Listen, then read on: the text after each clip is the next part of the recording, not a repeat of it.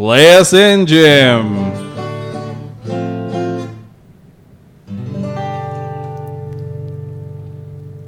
Are you sick of watching improv? Yeah.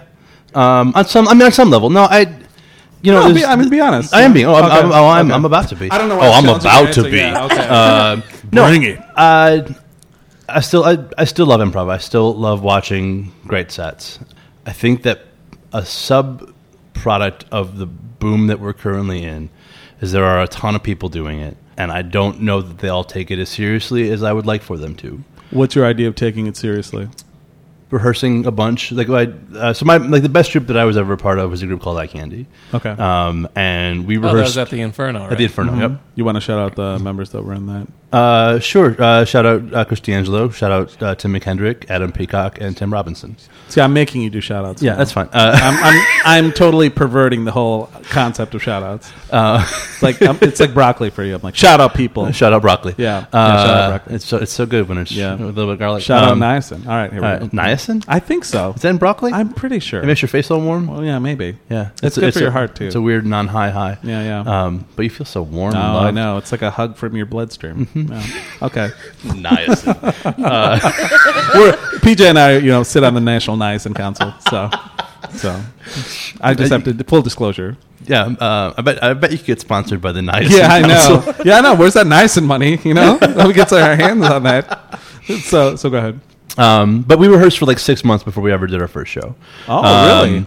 And and all of us had already been performers at that point.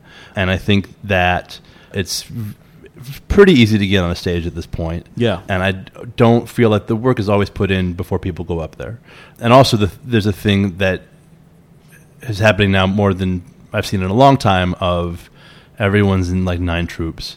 And it's more like, let's hang out with our friends and, if it's the 3 of us, it's called one thing. And if it's the 4 of us, it's called something different. And without that time being put in, I just don't know that the improv is as strong or the people are connecting in a way that I think they should be. And I believe at the point that someone is paying to watch you perform, you owe it to them to have put the work in. I agree. I think that a lot of aspects of stage time is getting in stage time, and that's kind of an excuse for when you see a lot of shows, which is a lot of shows, frankly, where you're like, they didn't really hit it tonight. But it's like, but then there's that argument of they're just starting out. Actually, you're the first person I've heard talking about the concept of that, I think, period, and having on the podcast, talk about the concept of rehearsing. Most people talk about, and even teachers at both the Ant and Go talk about getting stage time in. You can do stuff in class, you can go to jams, but really you need to get stage time in. But you're seeming to when you say like rehearsal, like what are the aspects of like when you rehearse for 6 months before you, as experienced performers, before ever going on stage, what are the things that you worked on? Well, I mean, we figured out what our form was going to be. Did you have a coach? Sean Hanlon. Okay. Shout out Sean Hanlon. Shout out. Future guest. But we ran that form into the ground. I mean, we played it until we knew it. I mean, every which way, and we did notes after every session. And I mean, not as much as we might like to, but I mean, Human Amusement still rehearses, both for improv and sketch, obviously. But like I said, with like me and Pete or Joe and Travis, like if you know how that person is going to react, it's less work and it's more connection. And I just think the product is better, and it's weird to be at and it's part of being a business owner, I think, but to see improv as a product, lately I kind of equate it to like beer league softball. Yeah. Right. Like if you're going to be in the major leagues and you put the work in, and people are going to pay a lot of money to come and see you play. If you want to play softball, that's awesome, and I respect it. I mean, it's fun. I would play in a softball league. This is breaking the metaphor, but yeah, so if anyone needs like a third baseman, I'm available. I want everything, guys. No, but I think playing is great, and I think there are stages to do it on.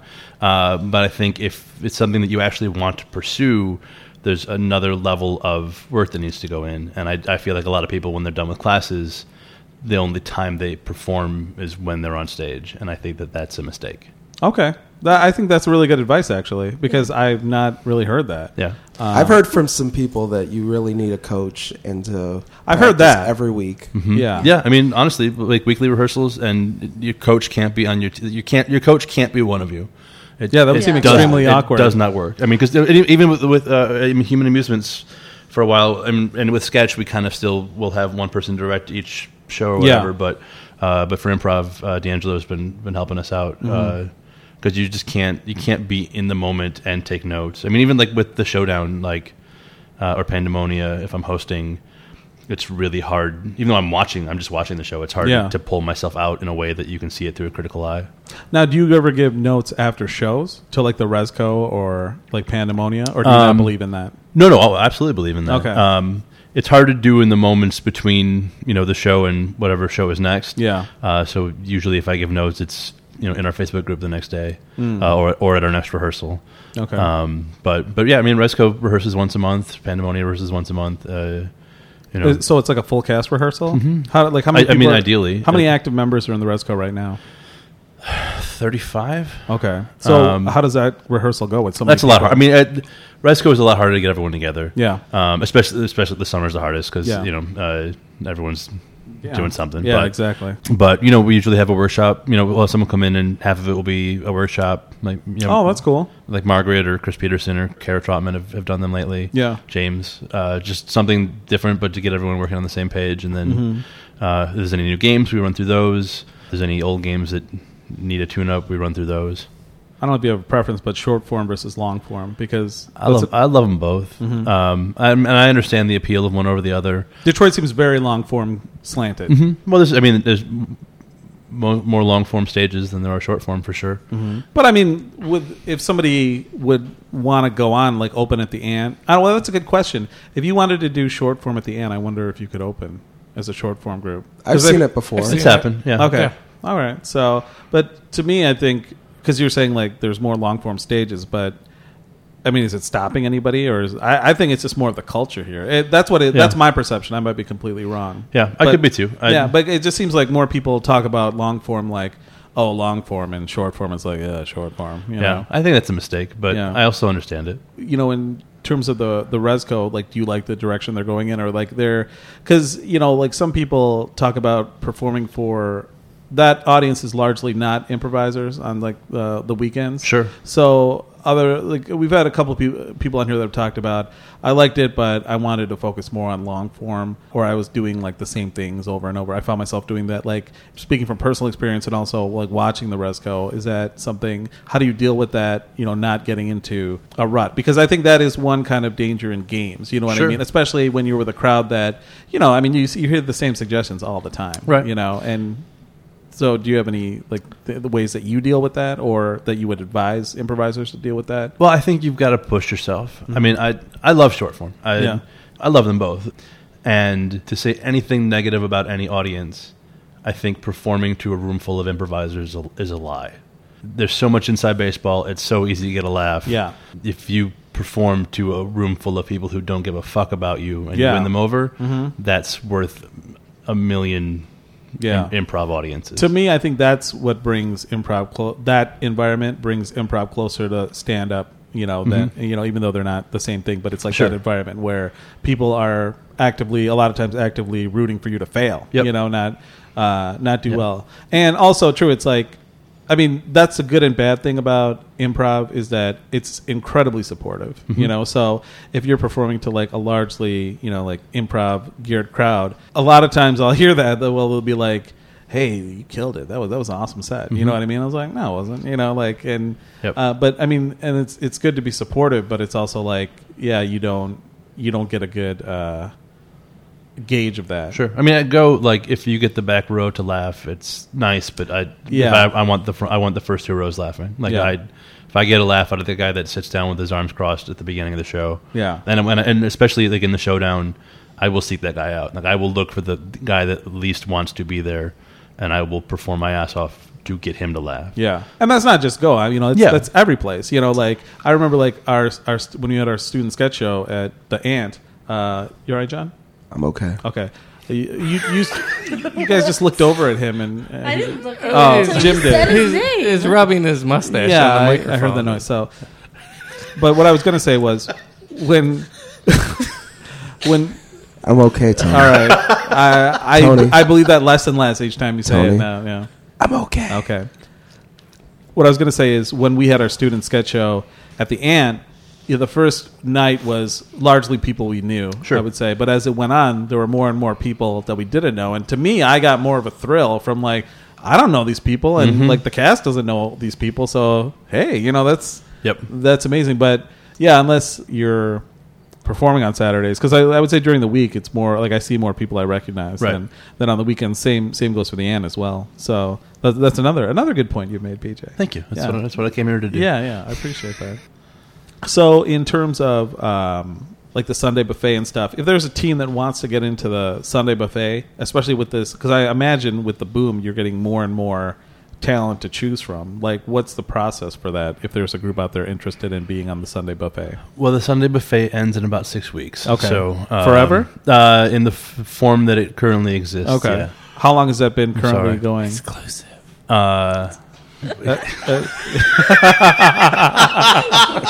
We're big on exclusives. Yeah. Oh, well, I have a feeling you might have announced this. No, I mean, really? I mean, some people are aware of it. Oh, okay. That might be an exclusive.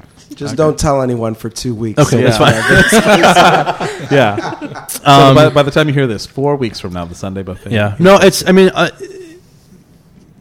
it's been going at least 2 years. It's been going on for a long time. Okay. I mean, to some degree, probably 5 years. I would say maybe 5 years. I mean, it used to be 3 groups, and then we made it 4, and then we made it 5, and now we're back to 4. But so, like, we used to have a show called. That's the name of the show? That's the name of the show. What was that? Jim, what was that show called? Proving Grounds. Thank you. Jinx. Oh. So much. What? He Proving can't talk because Grounds. you jinxed him. See, there's two rules. There's different schools of jinx. Some people I say forgot jinx. the second part. I Say forgot the jinx, second buy part. me a Coke, and then there's a school where jinx until you, I think, repeat it or something, or he. He has to say. You have to say jinx. Oh, jinx. He has to jinx you. You have to I say love name. Lucy. PJ. You have to PJ. 3 times. Thank you. Okay. I was like Beetlejuice. Oh my God. I just thought you had to have permission. I thought the person had to say the word again. There's so many variations. Yeah. Of, No, in my house, it is law, and if you don't say the name 3 times, it is a quiet evening. Oh, really? How long has that been taken? Like, Since Dax was like 7. no. But I mean, like, how long have you let that go on, or how long has it ever been like hours? Where they will not say, okay. No You ever one get can handle tired it. of your son talking and jinx him? It's like, oh, I didn't know your son could speak. It's been like 5 years. Like 5 Dax. Okay. All right, you're out the hook, son. You know. But we used to have a show called Proving Grounds. Yeah. And it was sort of the same thing as the buffet. You know, where it would be like 3 different troops performing, and anyone that wanted to could come and do it. And we had 2 weeks in a row where a student group just didn't show up for their set. And so we killed it because, I mean, at that point, it's like if students aren't taking this seriously enough that they're one show in 6 months, they're not coming to, then this show is doing more of a disservice than it's doing help. And so we got rid of that. And recently we made James Casada our director of longform at Go. And part of what he's going to do is to work more on longform shows than troops. Yeah. Yeah, he's talked about he wants, like, his goal is to have a process for long form, like a writing process. Yeah. For people that, like, you can listen to his episode, but he goes more in depth about that. Yeah. And he's got a show that opens 2 weeks ago. Okay. I like it. Am I doing this See, right? time travel does exist. Yes, it does. So called the Elastic Time Canon, which they've been working on for months. Well, I can't think of a better plug for the Elastic Time Canon than to go back in time and plug something. But it's a show that plays with time. I mean, it plays with where scenes begin and where they end, and he's been working on it and the cast for since I want to say June. Okay, and it's sort of his first jump into this. Okay, cool. But the plan would be once the buffet shuts down, then we're going to start doing certain long form shows on Sunday night. We still have our launch group and have an opener, so we won't totally be without troops, but just really try and focus on. You know, if we're going to put it up at Go being something that we know is rehearsed, that we know, people put the time in to make look good and not just a sweet montage. And do you select people for that? Is he picking people from Resco, or how does that happen? The first cast he just picked. It's a lot of the feature kids and a couple of guests. He was their coach. Yeah. Mm-hmm. What we do next, we haven't quite had that conversation yet. Do you know what you're going to call it? The night. The night? No. Okay. We might still call it. I mean, it's Sunday buffet. It's a good name. Okay. But Sunday smorgasbord. But people expect food sometimes. The Proving buffet. Is that the Sunday grounds? Yeah. Is that true? People come in. Yeah, I guess that makes sense. But they do come in and they get mad. Yeah. They give you a bad The Yelp. The poster clearly says a heaping helping of improv comedy. But they still expect eggs. Nobody looks at the fine print. I know, but the fonts are so good, John. Well, there are. Not here, but like Second City. Heather, you went to something, right? I did an improv brunch. Yeah. At Second City. But was there food there? Yeah, it was brunch. It could have been a heaping helping of comedy mimosas. So, it was good. I enjoyed it. I want brunch all the time. And that place also burned down shortly after you went there. No, that's Heather. not. You caused the fire? No, I was there right before the fire. Mysterious The chafing circumstances, dishes. bitches. Yeah. For sure. It wasn't even that building that I was in, I don't think. It was the other. I don't know. I didn't cause any fires. Okay. Oh, no one said you did. I know. Whoa. You're looking guilty. Could have been a ghost, Tony. Wow. Oh, he dropped a flaming Yeah, Heather pen. told one of the best/worst ghost stories of all time on this podcast, which culminated in a pen dropping from the ceiling. From that somewhere. That was something. That was the whole thing. But it had like a 20-minute lead up to that. It was really good. It was really good. awesome. No, it's one of my favorite moments. So, in terms of like study, are you someone that studies improv a lot, or did you when you first started? Did you read a lot of books and things like that? Oh yeah, when I first started, I was all in. I'm a full born nerd on it. Yeah. Do you have any books you recommend? Napier's first book is fantastic. Okay. Is that behind the scene or improvised from the inside out? It's one of them. Okay. Is it the one? I have both of them sitting there on my shelf. So. Improvise. Oh, okay. Seen from the inside out. Okay. Yeah, improvised. Yeah, I like that book a lot. Because that's a whole interesting philosophy. Because Jim and I both read that book around the same time, where he talks about armoring yourself. And so, is that like an approach you take? At this point, I don't. I just sort of try and take it in and hope that it pushes me in the right direction. Mm-hmm. It's been a long time since I've read it. So but. Like, would you take like workshops and things like that, or go out of town? I love when I can. Mm-hmm. I don't get to very often, but do you teach anymore? Usually once a year. Oh, okay.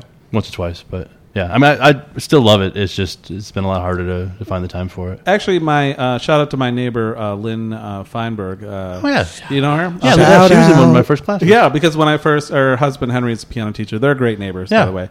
And I just mentioned I'm taking improv classes, and she's like, oh yeah, I took improv classes there, and she's like talked about you as a teacher, and she's like, yeah, PJ's the best. I'm like, okay. Well, hey, you can knock on the door and say hello to her. Yeah, I'll walk by my way home. So like I'm sure they go to bed early, at 10 o'clock. But yeah, they're great neighbors. I will say this is the first place I've lived, Huntington Woods. Also, shout out to Shelley and Maury, my neighbors on the other side. But the first place I've lived with genuinely friendly, nice neighbors. So shout out to them. Yeah. So that's a question in terms of students. Do you gravitate more towards that person that's just trying to be more kind of much like yourself when you first started?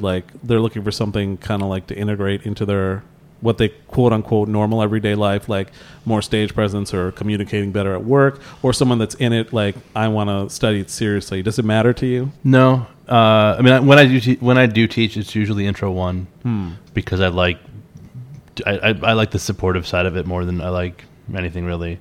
The students that I'm happiest with, I guess, are the ones that never make it to a stage that are doing this to make their lives a little bit better. Oh, really? Yeah, I mean, certainly, and especially when I taught the full program, to watch people come from incredibly awkward to very confident. Yeah, it's super rewarding. I mean, it's good to have students do a good job and end up in casts. Mm-hmm. But the people that sort of seem to find their voice in their everyday life, that just seems like it has it's more important. Yeah, and I'm happy to be a part of that. In terms of when you did teach more advanced students, is there stuff that you saw common mistakes or things that people get in their heads about that they shouldn't?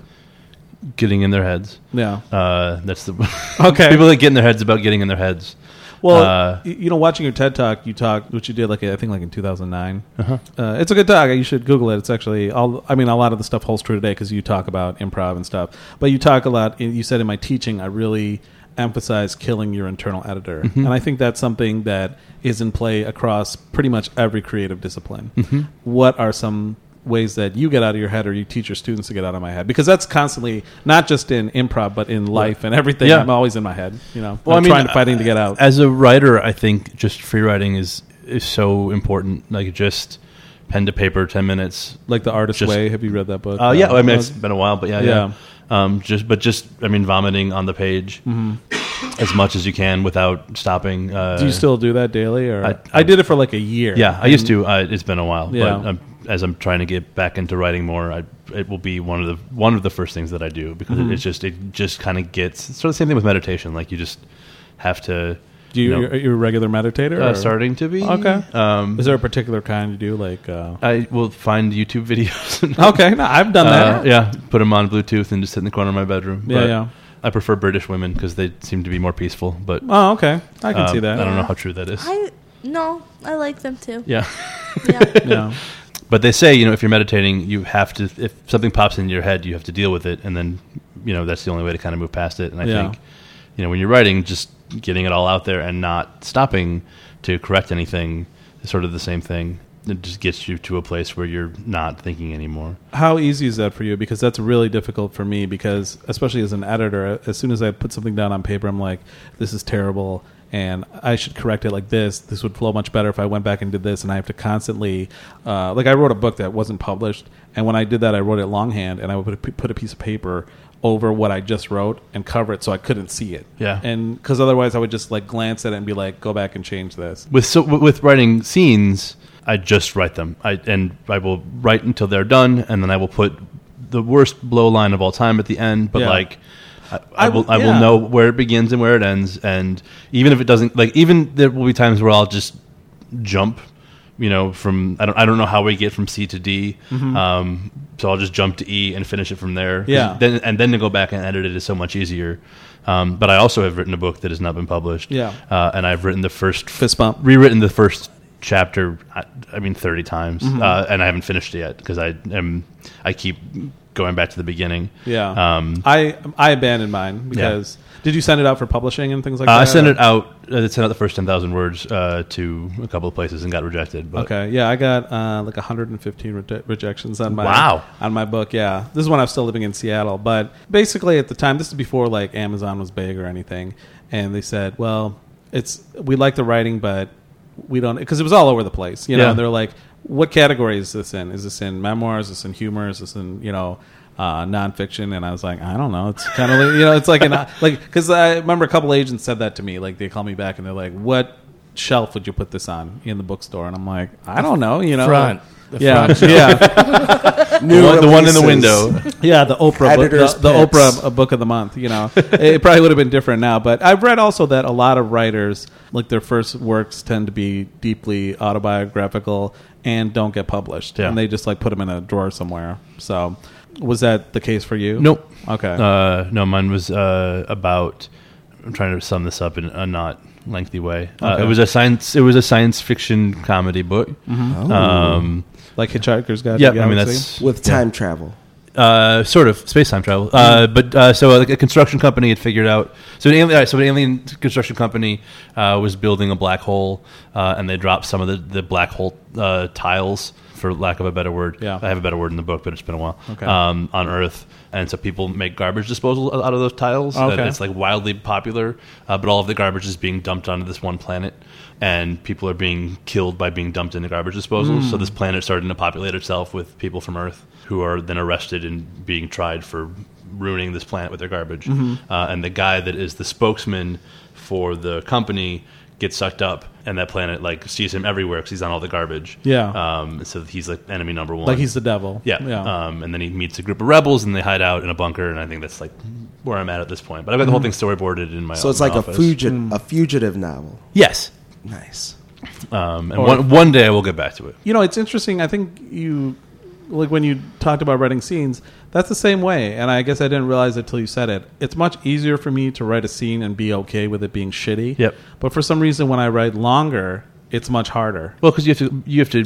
It's so much more distance to go. Like I can write a 7-page script, and I know that in the next page or two I'm going to be done. Versus, a 60-chapter book that is going to take me a year and a half to write this piece of shit, and then I have to go back and make it good. Yeah, that's a hard thing. And I read an article that was really interesting saying, like, were you good at writing and stuff in high school? Like, I'm going to assume that you were. Yeah. And they talk about how why writing is so hard, or productivity is because most people that get into writing were really good at it when they were younger, and it was not hard. And then when you get to the point it's hard, it's like, oh, it's hard. It was easy all my life, and now it's hard. Right. I can't tell you how many journalists I've talked to and writers that talk about the same thing, because it's like you have no training to deal with like the tough times, with the failure. And I think improv has been very helpful in that respect. Because like you fail all the time, you know. And I'm like, oh, it's not the end of the world, you know. Sometimes you just need 100 words. Yeah. But like internal editing and improv, is it the same process, or is it a different process? Like getting out of your head or saying like this is terrible or this is stupid. Yeah, I guess. No, I think you have to get to a place where you're running ahead of yourself. It's like with the game with the bell game.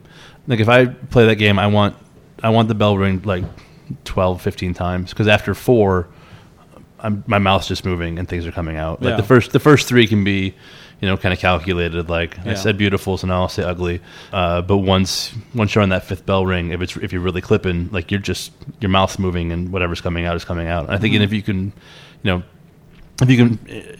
actually do exercises like that where you really can't. Like Never Word's another one where you get 5 things that don't exist, and you just got to say them as fast as you can. Where you really can't critique what's coming out of your mouth, and sometimes it's the same thing with an O at the end, or it's going to be ugly and it's going to be bad, but you have to take a dump on stage before you can clean it up. Yeah. Now that's going on a T-shirt. Wait, are you saying that? Are you saying that because you own the theater? No, I'm not cleaning that up. Guys. Look out if Andy Reid hears this. I'm pretty sure he already did. Yeah, I feel like that's a form. The Reed, the successor to the Herald. Reed? Yeah, like the Herald. Yeah. Or I guess it would be the Andy then. Yeah. But continuing on in that. I think sometimes you've got to play ugly, and you've got to just force yourself to do the things you're not supposed. Like getting a who, what, where out. One thing that if I really am just sort of in a bad slump will be to start a scene with like, "Hey, Dad, thank you for coming to the flower shop. I know we need to get Mom flowers," which is awful and like pedantic. But once you've done that, then you can improvise a scene. And sometimes I think you just sort of need to kickstart your way into a scene, so then you can improvise rather than worry so much about it starting off that way. I mean, it's over time, it's awful practice, but I think when you're in a slump, sometimes just sort of. And I think when you're starting out too, I mean, I think all of us still struggle as like with our initiations of not getting out, like we're not giving ourselves a chance to start. That's what we're going through, John and I, in our class with Hovich right now. Like we're in our final class at Planet Ant, and that's like a big thing he emphasizes. Like you guys are like shooting. You're not even giving yourself chances to succeed. Yeah. And I'm like, these guys got a point. It's a good point. Yeah. Not to go off on a different tangent a little bit. No, but please do. That's our show. Good. All right. Well, I think there's a lot of that going on right now in the scene. I think that for as much as we always talk about having each other's backs, I think there's a lot of calling each other out. The number of times that someone flubs a word and gets shit for it in a scene rather than, playing with that or celebrating it. Yeah. I think that people are gun shy. You did that in your All-Star set where there was a disagreement between you and I think Kevin Dorff on the pronunciation of a word, and it turned into a whole word calendar thing, and I thought that was a good example of what you're talking about. Yeah. Which was not what I was. Yes, no, I wasn't trying to lead you to that. But, no, yeah. Talk about me more. Okay, put down the card. Yeah, I brought flashcards. Yeah, no, but I think that more often than not, it seems like a lot of times lately, people are getting called on that rather than it being something to play with. And I, as a teacher, I will say all the time, like I don't believe there are mistakes in improv. There are just gifts you weren't planning on giving. And I think that right now there's a lot more shining a light on the mistakes than seeing what gift is there. And I think that it leads to a lot of tense improv that people don't feel as safe, or like people actually have their backs on stage as they should. You're probably like best known to non-improvisers as one of the faces of Hungry Howie's. I'd be remiss if I didn't mention this going up. But I'm actually surprised at how many people that I meet in improv where, because somebody will make, like it'll come up and they're like, well, he's the guy that's in the Hungry Howie's commercials. And people will be like, really? Like, oh yeah, now that you mention it. Do you get that a lot, or do you tend to be recognized a lot? I get recognized a lot. And how long have you been doing those commercials for? 6 years. 6 years. Yeah, I just filmed my 60th for them a couple of months ago. 60th. Wow, Yeah. Congratulations. Nice. Yeah, it'll start airing during the football season. Is that something you auditioned for? How did you first come to do those commercials? I was not too long after Go opened. The ad agency that writes them called up looking for improvisers, and I think 8 of us. Like I gave them 8 names, including myself. Were they all PJ? Like, Yes, it was. Yeah. It was me and 7 Intro 1 students. Yeah. I said I was 7 other guys from Resco and auditioned, and they had a call back, and I was lucky enough to get it, and have been doing it ever since. I've had 5 different partners in them as people have moved around town, but the guy that was in the first 2 years is now back in them, which has been really cool. Oh, okay. Stefan Dietschik. Do you have a Okay. card Shout that out. just gets you free Hungry Howies? I'm sure you get this question all the time. And I wish it was true, but I don't. No, I will say this: I am shy, and I struggle with saying that I am in any way famous. Like I'm recognizable, I guess, but like I would say local celebrity. Yeah, but like even like I accept that, but I can't say it out loud without wanting to punch myself. Yeah. But the only person I ever cared about recognizing me was the delivery guy. Oh, really? To the point that one time we had a pizza and Wait, I had, was it a Hungry Howie's delivery? Oh yeah. Okay. Yeah. And I had the commercial paused behind me on the TV. I was like, "I'll just come in. I'll go get my wallet." And it was like it was like 3 or 4 years before he finally was like, "Hey, you're Oh, the guy." really? Oh yeah. It took forever, and he like that was the only time I was ever like, "Please notice me. Were you, Please, like, just mugging, like- yeah, like." Are you doing bits from the commercial? Yeah, I had the tutu on. Like, no, I tried forever. That was the only one that ever like. I was like, oh, please notice me for this. No, but I get noticed a lot. And it's weird. In the last year, I've done the spots with a couple of the Detroit Lions. Yeah, I've and, noticed that, yeah. Stanley Johnson from the Pistons. And in the past year, I've been recognized significantly more, even to the point that podcast listeners might not realize that I have a beard right now. I can confirm. No, he's rubbing his beard on the I hope you can hear that. Pick that home up. audience. I'm going to put that on eBay. The gentle fibers. Yeah, quasi-celebrity action, yeah. No, I totally just That's pushed it all back right. into Yeah, the it's microphone. You're a But pro. I like that you have readjusted the oh windscreen, yeah, but this is the first time that I've grown a beard and people are still recognizing me. Usually, it's if I grow a beard, it's radio silence, and then the day I shave, it's like let's see upside down. Yeah, really. The day I shave, I get recognized again, but now people are seeing through my clever disguise. Yeah, or maybe they think you're trying to hide, and Yeah. that makes you more noticeable. Maybe. So Like, you're oh, saying yeah. every time you order pizza, you shave before you... Yeah. No, now I'm good. Now they know me. Is it the same guy all these years later? No. Actually, Tommy Simon. Shout out Tommy Simon and Shout shout out. out Chris Fortin. I'll start saying shout out before Shout their out. names just Okay. to speed this up. No, I'll still say shout out okay. afterwards. That's the rule. Yeah. Shout out. But the 3 of us did an interview for Detroit Public Television, and that pizza delivery guy was the one that booked us on the gig because he's now at Wayne State doing TV editing. Oh, okay. Which was. Do you Like think weird, he was yeah. inspired by someone he delivered pizza to? I know. He's like, I'd like to think so. yeah. It's like one day that's going to be me. But yeah, so it's just kind of crazy that all those years later he sort of showed back up in my life. Yeah. Well, speaking of that, who are some people you looked up to coming up in improv? Larry Joe Campbell and Mark Evan Jackson were my teachers at the end of my improv training at Second City. Yeah. And so both of those men very much have always sort of been a guiding light for me. I don't know. That sounded corny, but no. But I mean, they take it very seriously. Does Larry still do improv? Because I never see is he in the 313 or anything? He's in the 313. He just doesn't ever make it back. Okay. But Has he ever come? He was. I did see him in town last year for DIF. He was at the local. I could have sworn I saw him, not performing, just like. Oh, is that right? Maybe I I'm didn't making that notice up. that. I think you I made could have it up. sworn I was standing outside the local and somebody said that's Larry Joe Campbell. Are you sure that wasn't just some guy? It could have been. He's a very Michigan type of guy, looking guy. Oh, he So, is. if you see the Google him, you'll understand what I'm saying. But yeah, so he's never done DIF. No, he did one of the first ones, but for the most part, he doesn't come back. And now he's coaching his son's football team. So I thought you were going to say Sun's improv team. yeah, starting a little family thing. No, but I mean, he goes on the road with Jim Belushi a lot. Yeah. And, living that LA life. But he came from a theater background before improv. Yeah. And I've always looked up to that. Like I think that having that background and having kind of that I don't know the ethics of theater as a driving force in the improv, I think really does kind of put it to that next level of of it being you're a comedic actor as much as you're an improviser. What about them made an impact on you other than like the theater background? I was 19 and 20, and they were giving me the opportunity to be in more than just class shows. Even I mean, I got to be in one of the first dance shows with Josh Funk. And are you on the Planet and Home Team? Mm-hmm. Okay, I figure. But like again, I think a lot of people would be surprised to know. Because same thing with Pete. And again, my memory's fuzzy, so we may have been the third, but I'm pretty sure Pete and I were the first guest team.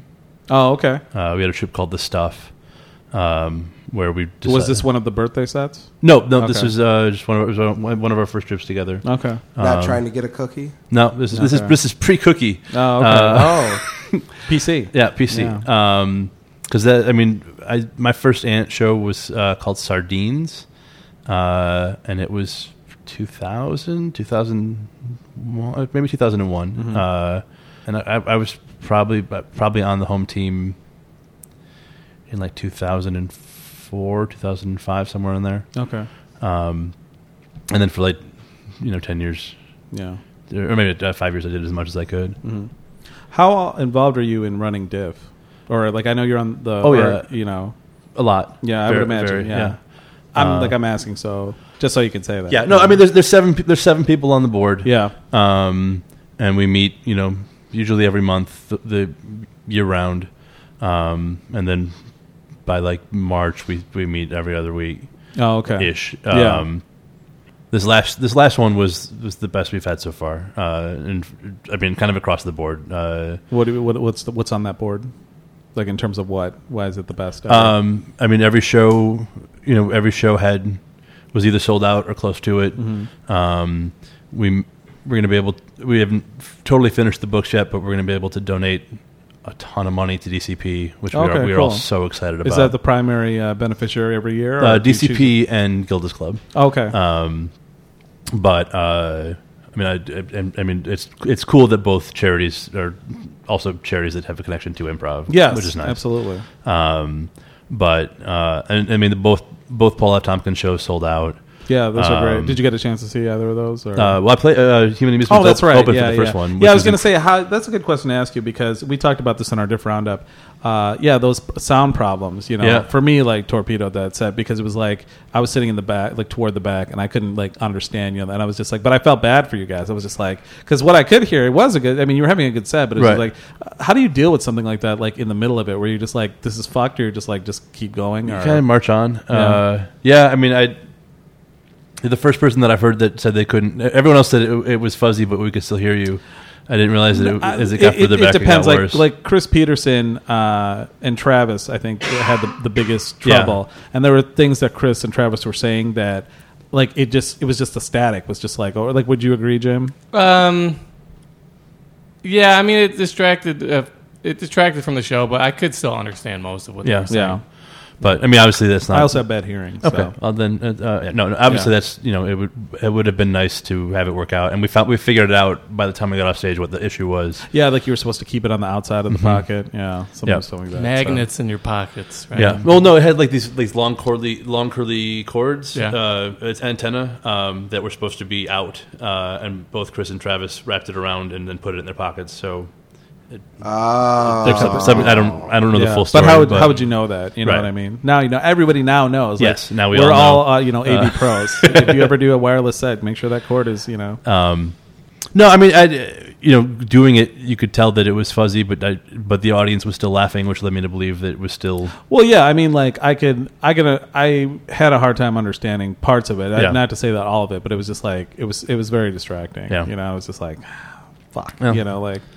I've done enough shows in my life that have not gone well that I'll take a show going well with some annoyance. So you're not in the like. I guess my question is: are you in your head in a situation like that, or you've just been through it so much you're just like, here we go? Part of me goes into crisis management mode. I mean, but not in a. I don't turn it on myself. I mean, it's still trying to figure out how to make it as good as you can with what you have. Yeah.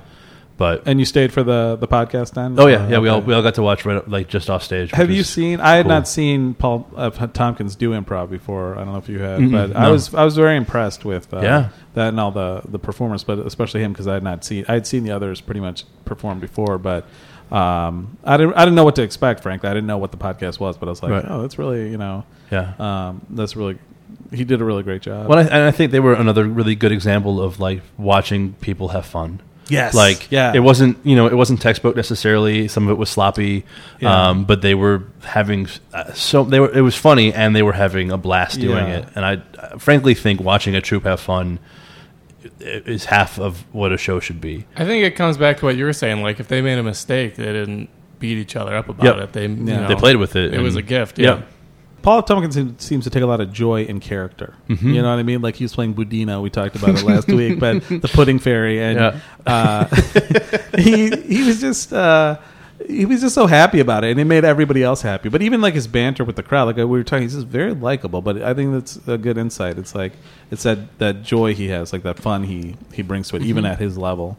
Yeah. So do you get a lot of applications from out of town teams every year? Like, or is it a thing where do you ask people other than like non quote unquote like celebrity? So there's improv troops. at least there's 4 tiers to how we do it. Mm-hmm. So there are the people that we reach out. Like there's this, the top tier that we reach out to. So like 313 Mama's Boys, Paul Tompkins, Kevin Dorff. Mm-hmm. There are troops that have come many years. Like Nick Armstrong or Bearded Men, who, at this point we just invite them. So it's not, they're not necessarily, and some of them are still headliners, but it's not, the big name people. Mm-hmm. And then everyone else pretty much submits, but it's either the local or out of town. How many submissions do you typically get, or like how many? We get about 100. Okay, and there's usually, I think it's 52 spots total. Oh, okay. But from headliner to to Wednesday, that's a big. So we turn away a ton, which never feels good. But kind of goes back to that thing of I always try and think if someone is going to pay, whatever the ticket price is, I want to make sure that it's the coldest casting I think of anything that we do. And is it that 7-member board that does all that? Okay, and a couple of other like Joe Planbeck from Ringwald, some of the other like people that help us out in the festival. Because I think there's 10 of us total. Yeah, and every troupe gets seen by 3 people. Oh, okay.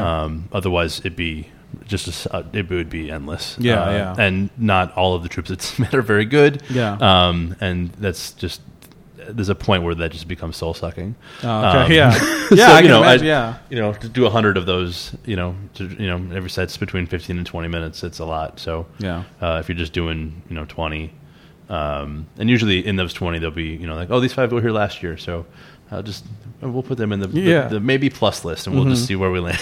But do you have plans to expand? I mean, like building on the success and the quote unquote boom, like more venues or more performance, or you like the size of it? I think we have plans to feel really good about exactly where we're at. Okay. I mean, that's pretty much it. I mean, unless we, if we land like Key and Peele or something, then maybe we'll get a bigger venue. But I think this year's festival really.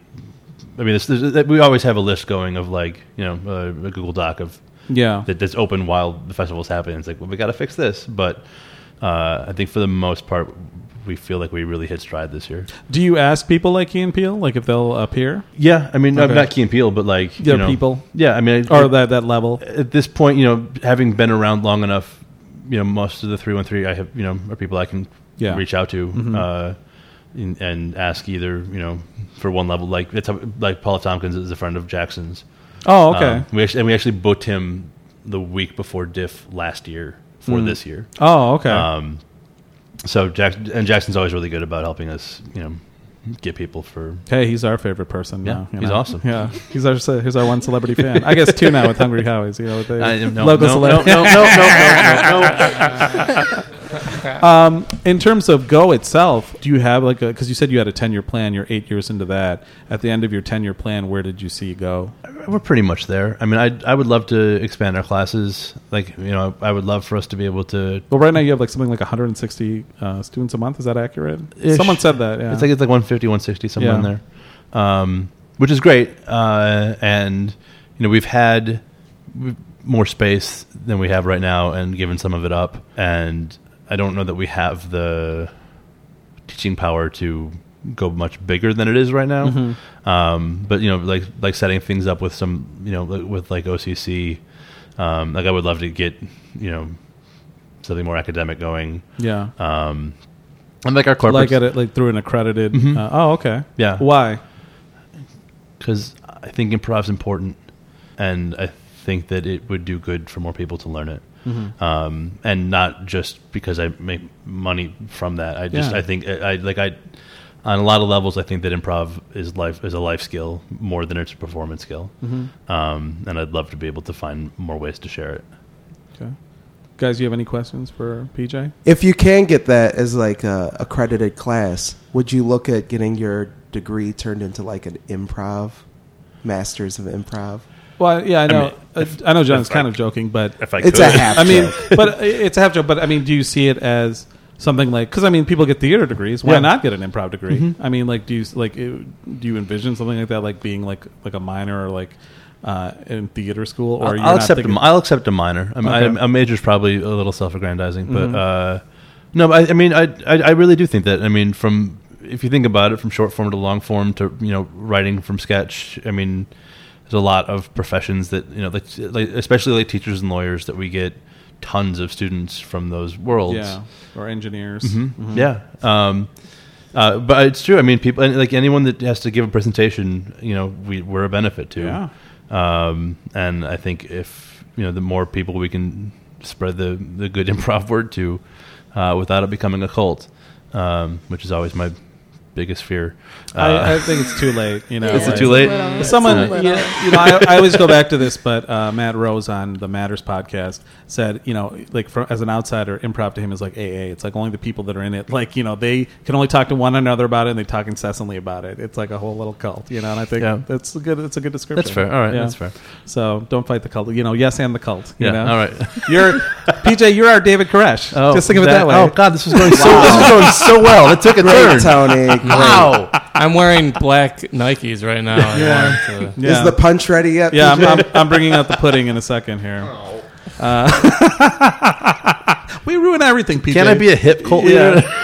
I don't know. Jim Jones? I don't know. Who's Jesus, no. Who's a hip cult leader? Is there one? Steve Jobs? Steve Jobs. Yeah, okay. Steve Jobs? Yeah, you're All Steve right. Jobs. I'll take it. Well, no, they talk a lot about him not really accepting limitations of, not caring whether or not something could actually be done, but getting it done. And I've always, I don't know, I don't tend to know my limits, and I don't tend to care if it's impossible or not.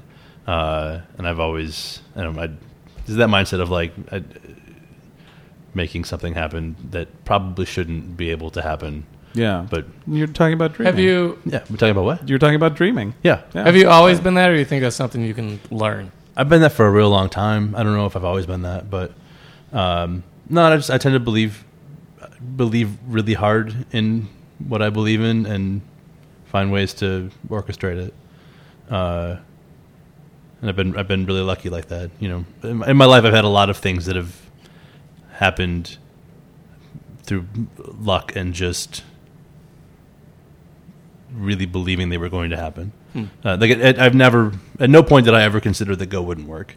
Like, it was going to work. And I've done a lot of interviews where people are like, well, what if it didn't? And it was like, that was literally never an option. It was going to work. We were going to make it work. And that's sort of my approach to a lot of things, is just very positive and with the very annoyingly strong belief that it's going to happen. Yeah.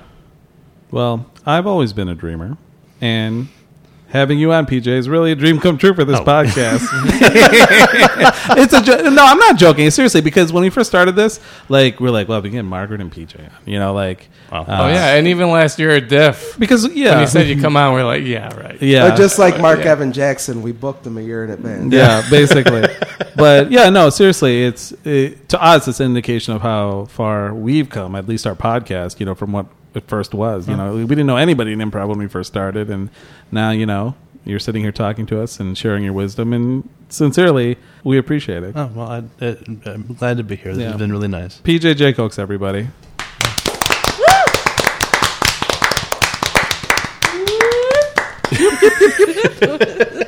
Now, is it too late for a shout out? No, go ahead. I want a shout out. Did you write down shout outs? No. Okay. You're looking at your phone. That's what I'm asking. Penelope Catherine Miller, who was born to my friends Jake and Kate about half an hour ago. Wow. Exclusive. Yeah, that's shout awesome. out. So in 2 weeks, this will be 2 weeks and 1 hour amazing. ago. Yeah. By that, Penelope will be able that. to listen and remember. It'll be her first memory. Yeah, you know, it'll be her first memory. Her first shout out. Listen to you know this what? podcast. You More probably gave her the feelings. first shout out of her entire life. Holy shit! Wow. Yeah. That's monumental. Yeah. Not many people can say that. You heard Okay. it here first. Yeah, exclusive.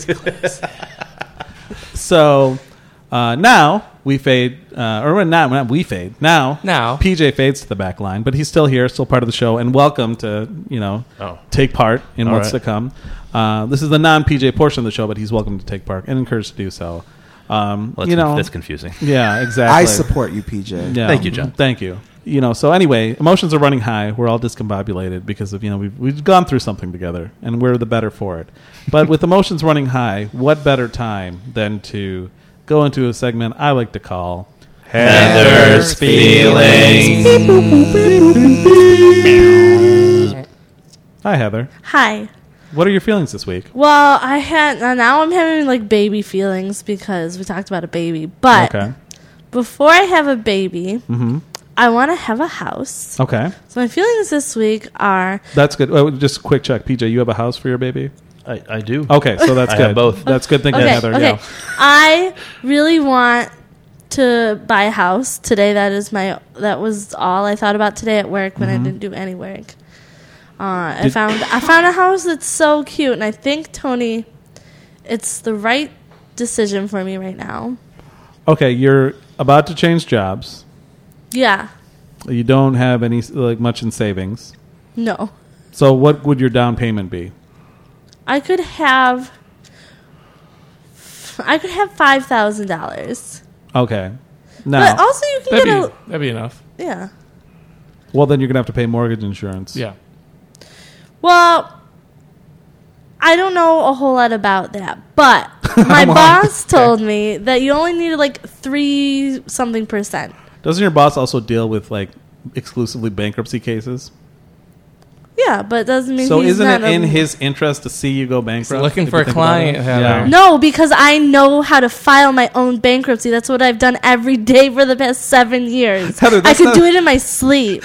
You shouldn't be bragging that you can file your own bankruptcy. First of all, that is not the point of what I just said. It wouldn't be in his interest at all for me to go bankrupt or not, because I wouldn't hire him for his services. Oh. I'm the one that does the stuff. Okay. I don't need a lawyer. Okay. Are you saying he doesn't That's do what I'm saying. anything and you do all the work? That's exactly what I'm saying. Putting that sometimes. aside, PJ, Yes. as a homeowner, are you homeowner? I'm a two homeowner. Two homeowner. Yes. And selling one of them. Oh, okay. Oh. Wait a minute. Look at the market. Is the house in Hazel Park? Do you own the house Heather wants, PJ? No, it's in Ferndale. Oh, okay. Yeah, Now, I do like Ferndale. what was that? What happened? What was people shitting on Ferndale? No. Because I hate my he neighbors, lives in Tony. Ferndale. You hate your neighbors? Yeah. When? Yeah. Okay, well get to that in a minute. Yeah. But Listen. He mentioned it twice on this podcast. Yeah. I'm He not did. He First did. time I thought it was a did. joke, I'm not a good but listener. now Yeah, I think I'm not a No, good listener. I'm sure he really hates them I tend because to they tune have out, yeah. parking issues or something. Okay. Well, anyway, let's stick on your side. Yeah. This is the first time I've ever had to Focus. remind you to focus on Focus. yourself and your own Focus. Oh, I segment. thought you said fuck this. Yeah, that's what Jim would say. Anyway, PJ, do you think $5,000 is enough for a down payment, or would you advise? Well, it depends on how much the house costs, first of all. It's $70,000. 73. 73. So would you advise saving up more for a down payment and thus avoiding mortgage insurance? Well, what's 3%? Is that what 20? 22. Yeah, 3% is like But there are other costs with closing, like the inspection and just get some paperwork and Also- stuff. It might be about $2,000 worth of closing costs. Yeah. okay. If the house is right, if it's the house you want, though, Have you been inside this house or seen like? No, just I see look the at pictures. pictures. I looked at the pictures. I looked you at have the to go listing inside. today. I No. think the thing I have to go also see it. that Heather needs to look at is what she's paying now versus what the total cost with fees and insurance would be later. Right. Oh, yeah. Because it if would- it's significantly lower, it doesn't matter how much she has down. It would still Right. be cheaper. It's cheaper for me to buy a house Even with than mortgage to keep insurance. renting where I'm renting now. Okay. And then So your monthly payment would go down. yes, Oh, and I well need then- it. I would like it to go down. Jim is a real estate agent. For people that don't know, Heather. Didn't know. Yeah. Okay, there you go. A little bit. Yeah, A little bit. A little bit. he's kind of shifting more into real estate photography. That's not a joke. You kind of looked at me like, But you know what? It's very important because I've been looking at houses online, and some of them just have horrible, terrible pictures, and I am just like, no, this can't possibly. Well, let me good. say this though, if I may. Yeah. So my wife and I bought a house a little over a year ago, and the photos online there were 3 photos. One was the house in 1949. One was a picture of the window above the back bedroom, which is not an impressive window. And then one was a picture of like the side of the foyer. And the house was on the market for like 6 months, and only 3 people ever looked at it. And it's worth like double what we paid for it. It just needs a ton of work. Yeah. But because the photos were so bad, no one went looked to at look it. at it. Yeah. So we got real lucky because the photos were terrible. Yeah. Yeah. That's my sales pitch to real estate agents is why they need better pictures. Oh, I thought it was that. Yeah. That's why you do bad photos. Jim, you may have to listen to the podcast just to get that play for other realtors. Oh, Yeah. That's a great pitch. yeah, it is. So, I mean, PJ, how many houses did you look at before you found the one that you bought? 4. Okay, I looked at about 10. Yeah. No, the one that we're in. I mean, literally every room needs still needs work. Still needs work. Are but you like handy? Do you know how to do that? I stuff? can paint the center of a wall. Okay. My wife can do the trim. Oh, that's good. Teamwork. Yeah, it's a Yeah, perfect. I mean, I can do couple. like basic stuff, but Okay. but we've had to hire people for a lot of it. Okay. But like this weekend, we'll be painting the nursery. Oh. Yeah. Was there any special theme? Like did you put a mural it's like on the wall? forest. We got like these little birch tree decals. Oh, okay, cool. Sounds so cute. Yeah. I want a baby. Okay. They're fun. But I think you're right to want a house first, Heather. Yeah. So I'm just thinking, like, right now is a good time for me to buy a house because, like. Well, my other point was that it's easier to get a mortgage right now because she has job history. If she quits her job and starts a new job, she applies for a mortgage and she's got like 1 month on the job. It's How long are you at your sketchy. job? 7 years. No, I mean, you're about to leave it? I'm about to leave it. She was but a- I haven't applied anywhere yet. Oh, okay. She was going to school to be a social worker, and now she's now she I'm graduated done. in May. So Oh, congratulations. she's going to Thank you. get her Absolutely. social worker job. Which I hope will make more money than the job I make right now, but not necessarily so I would shoot for that. for more money. I know, but I mean, No, I agree with Jim, though. If you have a career history, now is the time to get the mortgage. So I think I'm ready Okay. to buy a house. Because right now, for people that don't know, you live across the street from your parents. Yes, I do. How far away is this house from your parents? Well, it's in Hazel Park. So Hazel Park is like 2 miles by 2 miles. Could you walk there? From their house, I could, but I would not. Yeah, I know. I could have told you. I know. that. PJ walked to my So house in I- Huntington Woods, by the way, from Go. Which, No, not from work, from home. Oh, wait. Where do you live? You live in Ferndale, though. Pleasant right? Ridge. Oh, Pleasant Ridge. Okay, that's It's a it's a different. little over a mile. Okay. Oh, okay, that's different. I mean, it's slightly different, but No, it's I thought you walked from Go. That's why I was like, Oh. wow, because you walked up, and Jim was like, "Did you walk here?" And No, you're Go like, Go is 0.1 miles in the 0.1 miles less. From my house to Go is 1.1 miles yeah. Yeah. south. From my house Okay. to here is 1.2 miles north. Oh, okay. All right. So that's less impressive, but still impressive. All right, I don't know if I'd walk to your house. I So probably my would, yeah. house right Let's now. be impressed. Okay. I'm at like 8.5 mile, and this house I like is at 9.5 mile. Okay. That's Now- better. It's better. Yeah. Now, Jim, it's a hot market, though, right? A little bit. Yeah. I mean, what are the chances that how Well, I how looked fast at does it- Heather need to move? Pretty quickly. Yeah, it says that's it's been what on I'm the saying. market for 10 days. Okay. And They get snatched up. it could Yeah. get snatched up. So Because I've seen some houses on there that were really cute, and then like they were gone. Yep. Mm. A couple Yeah, they days. could be off the market. The hottest time is like in the spring when everyone's trying to move so they can relocate their kids for the fall Yeah. school year and stuff. So right now is a little slower, but it could still get snatched up. Which is why I should buy a house now, because I'm not going to do it in the winter because I don't want to deal with that. Yeah. Who does? So then I would have to wait a whole nother year, basically, Tony. Yeah, so the first thing I said was just get pre-approval for a mortgage, and then we can go look at the house, and then you can put a bid on it if you want. So does this mean Jim is your agent, Heather? I don't know. Don't rush into it. You're Don't rubbing let your them thigh pressure in you. a nervous I'm- manner. Because I just Now you're rubbing both thighs. all I did was look at this house all day and imagine like a cat laying on the floor in the sun at the door wall, and where I would put some shelves. Yeah, but that's after like a month and a half of a lot of bullshit from the mortgage company. And But go see it. I mean, that's Yeah. Yeah, I the know. One of photos. those, so I have to get pre-approved for a mortgage before I can go look at it. No, but not technically, No. but I mean, you can go that's- look at it even if you don't want to buy a house. Yeah. Looking's free. Yeah. a my good grandpa. real estate agent will have you pre-approved before he spends his time. Right, Jim right, asserting right. his real Are you, estate are you knowledge. charging right now? Yeah, I feel like Jim is billing by the hour. He's the only real estate agent that does that. I just really feel like now Well, if you don't qualify for it, then I do, I will qualify for it. Okay. I checked on my credit union's website calculator. It said I was good. Oh, okay. Go get I it, mean, girl. I didn't apply for it, Okay. but I could do it tomorrow.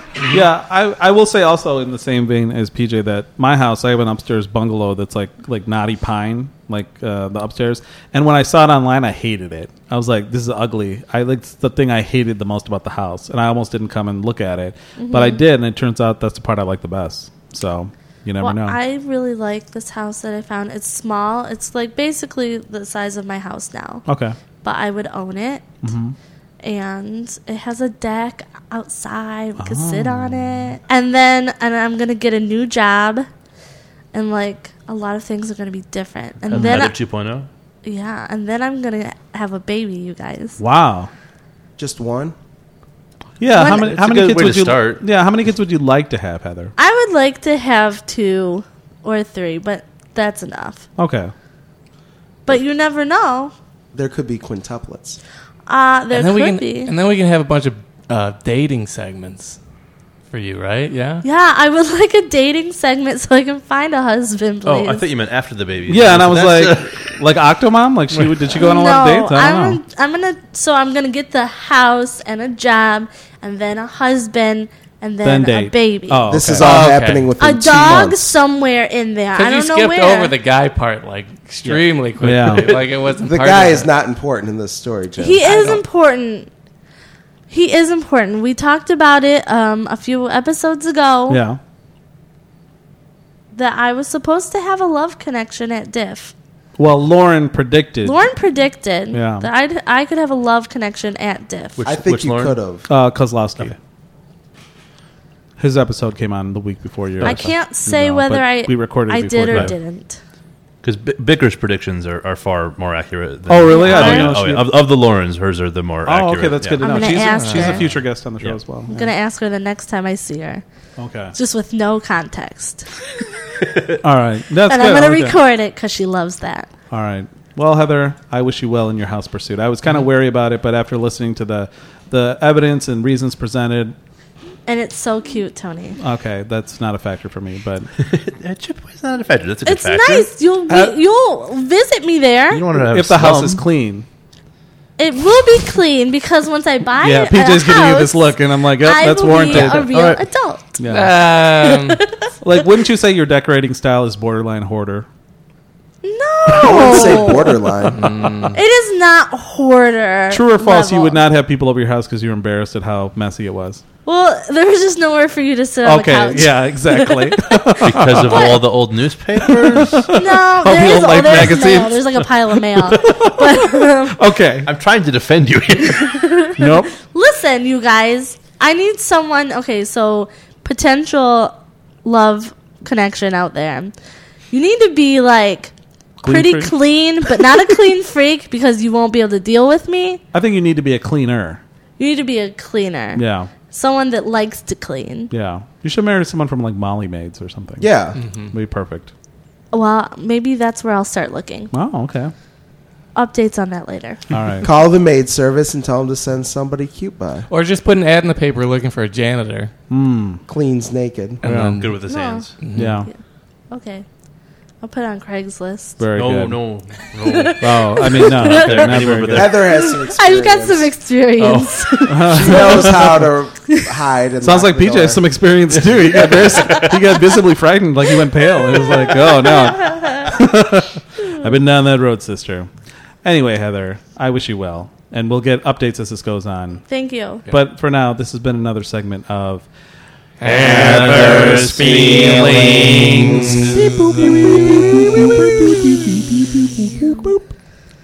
John. Tony. This is usually where I say, do you have a fact of the week? But I'm going to ask you very quickly.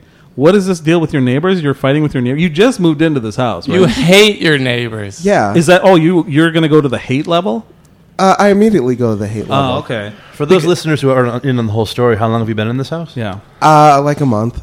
Okay. He's Andy and Maria, former guests on the show, both improvisers. I don't care. Maria she insists that she's not an improviser, but she's taken an improv class and she does improv, but she doesn't like to be labeled as an improviser because she's a music It's a teacher. filthy label. I Yeah, understand. but you know what? You're down in the gutter with us, sister. Better deal with it. She's Andy is gonna be very upset Andy is when a she proud is. improviser. Send you another letter. Yeah, he was a member of Colony Fest finalist Jalopy along with Jim. But anyway, they bought a house recently, and John is their new roommate. They are his landlords. And Are they Well, Technically, are they only married? Andy is. they're my going to be landlord. married. So Okay. Maria's living there. Andy is not until they get married.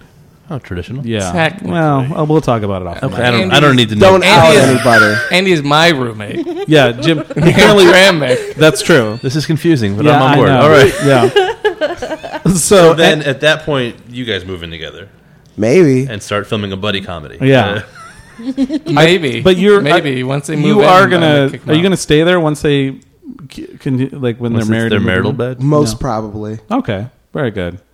He's like the roommate, like the even on their architect who- wedding night? the Kramer. Wow. Yeah.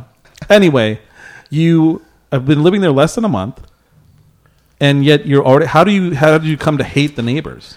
Because she came outside. That we have one driveway Okay, you live in Ferndale, in walking distance of Go Comedy, actually. What street? right next. We're on Troy, Okay. East Troy, Yep.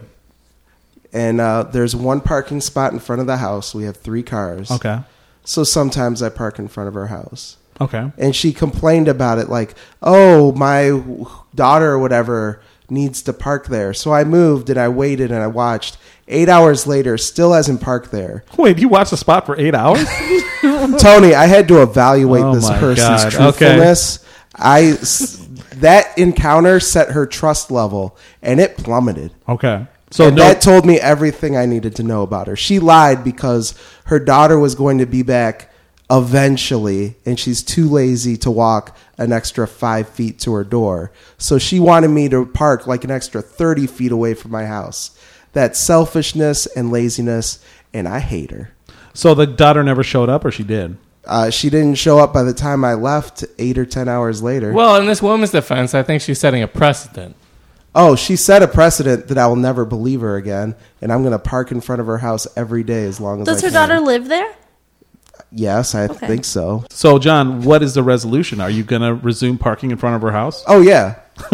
That was a one-time thing to evaluate her. Yeah. And if she had parked and gotten groceries or something out of the car, I would have been like, okay, never parked, no groceries, no nothing. She doesn't have a peg leg. Okay. It was pure 100%.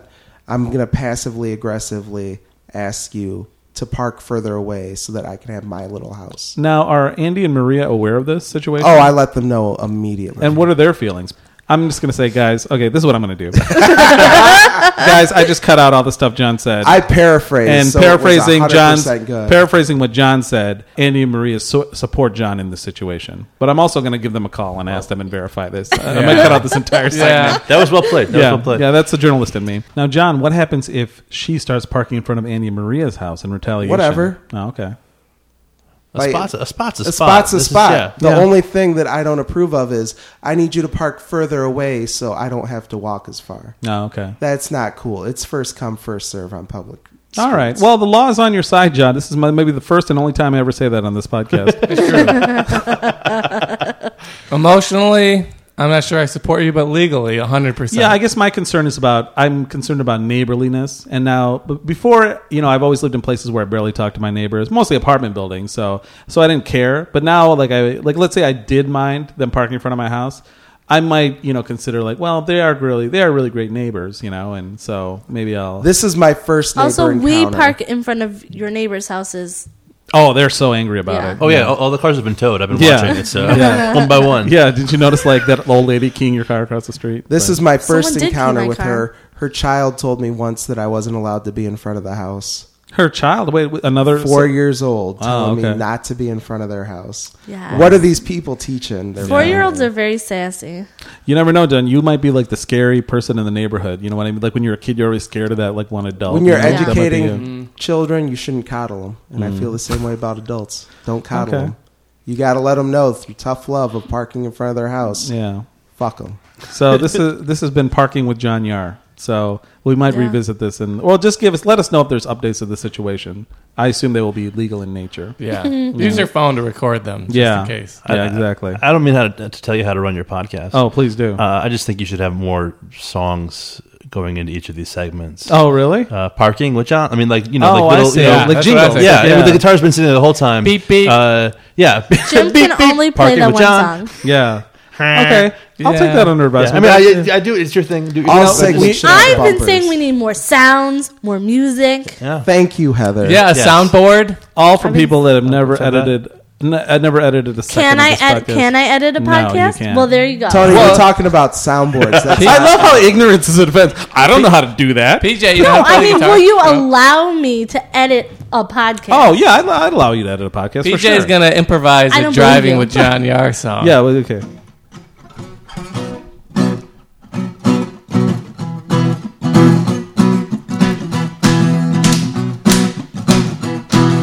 Driving with John.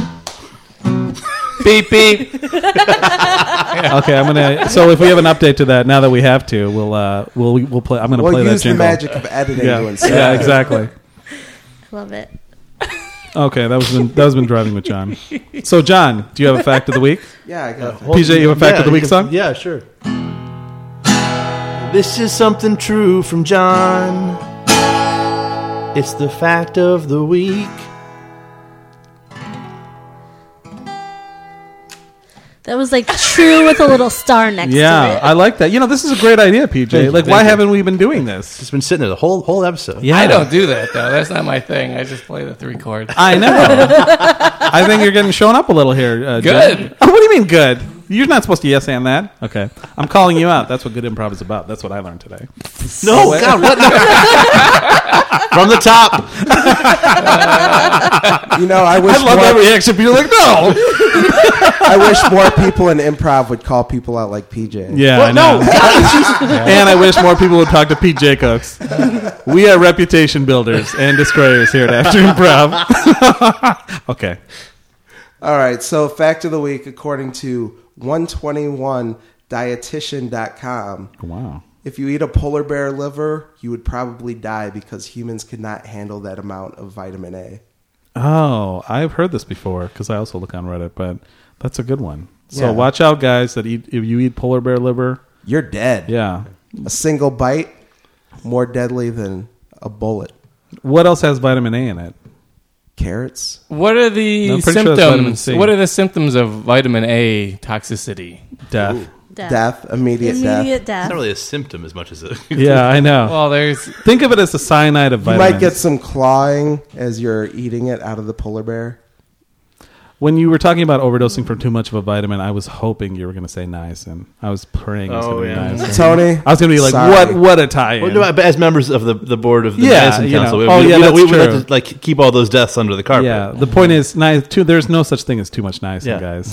It's the perfect drug. Yeah, it really is. It's perfect. You know what? It cures excessive sighing, Heather. I was a happy sigh. Oh, was it? Did you see me smile? No. I was smiling. It was more of a satisfied smile, like, I'm better than you. No, No, wasn't. okay. Your mouth is hidden by the. Oh, that's true. Yeah, you can't- Thank you, PJ. See, that's I good got looking your out back. for the I got niacin, your back, yeah. for my niacin, bro. You should be able to tell the difference between my size by now. Okay. It's a great point, Tony. All right, guys. I think we've Understand my reached just about the feelings. end of this. It's going off the rails. It's just devolving into banter, which is fun. But Banter is what the people want. yeah, there's a time and a place. Once again, At the end of the podcast, yes. it's usually the Oh, actually, time when and I place. do you know how to play the? What are the chords? It's G, D, F, G.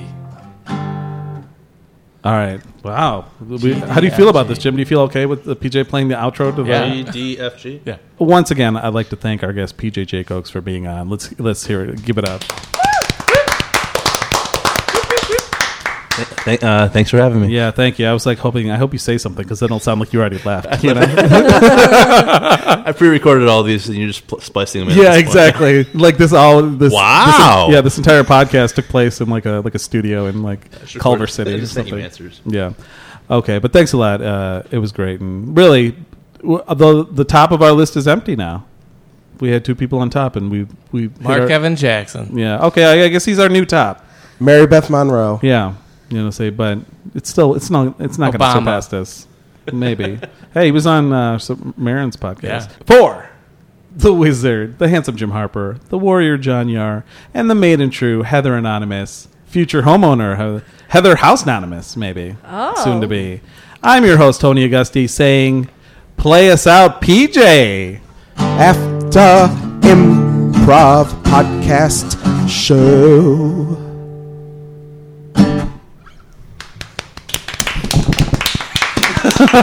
So fancy. Oh, that was nice.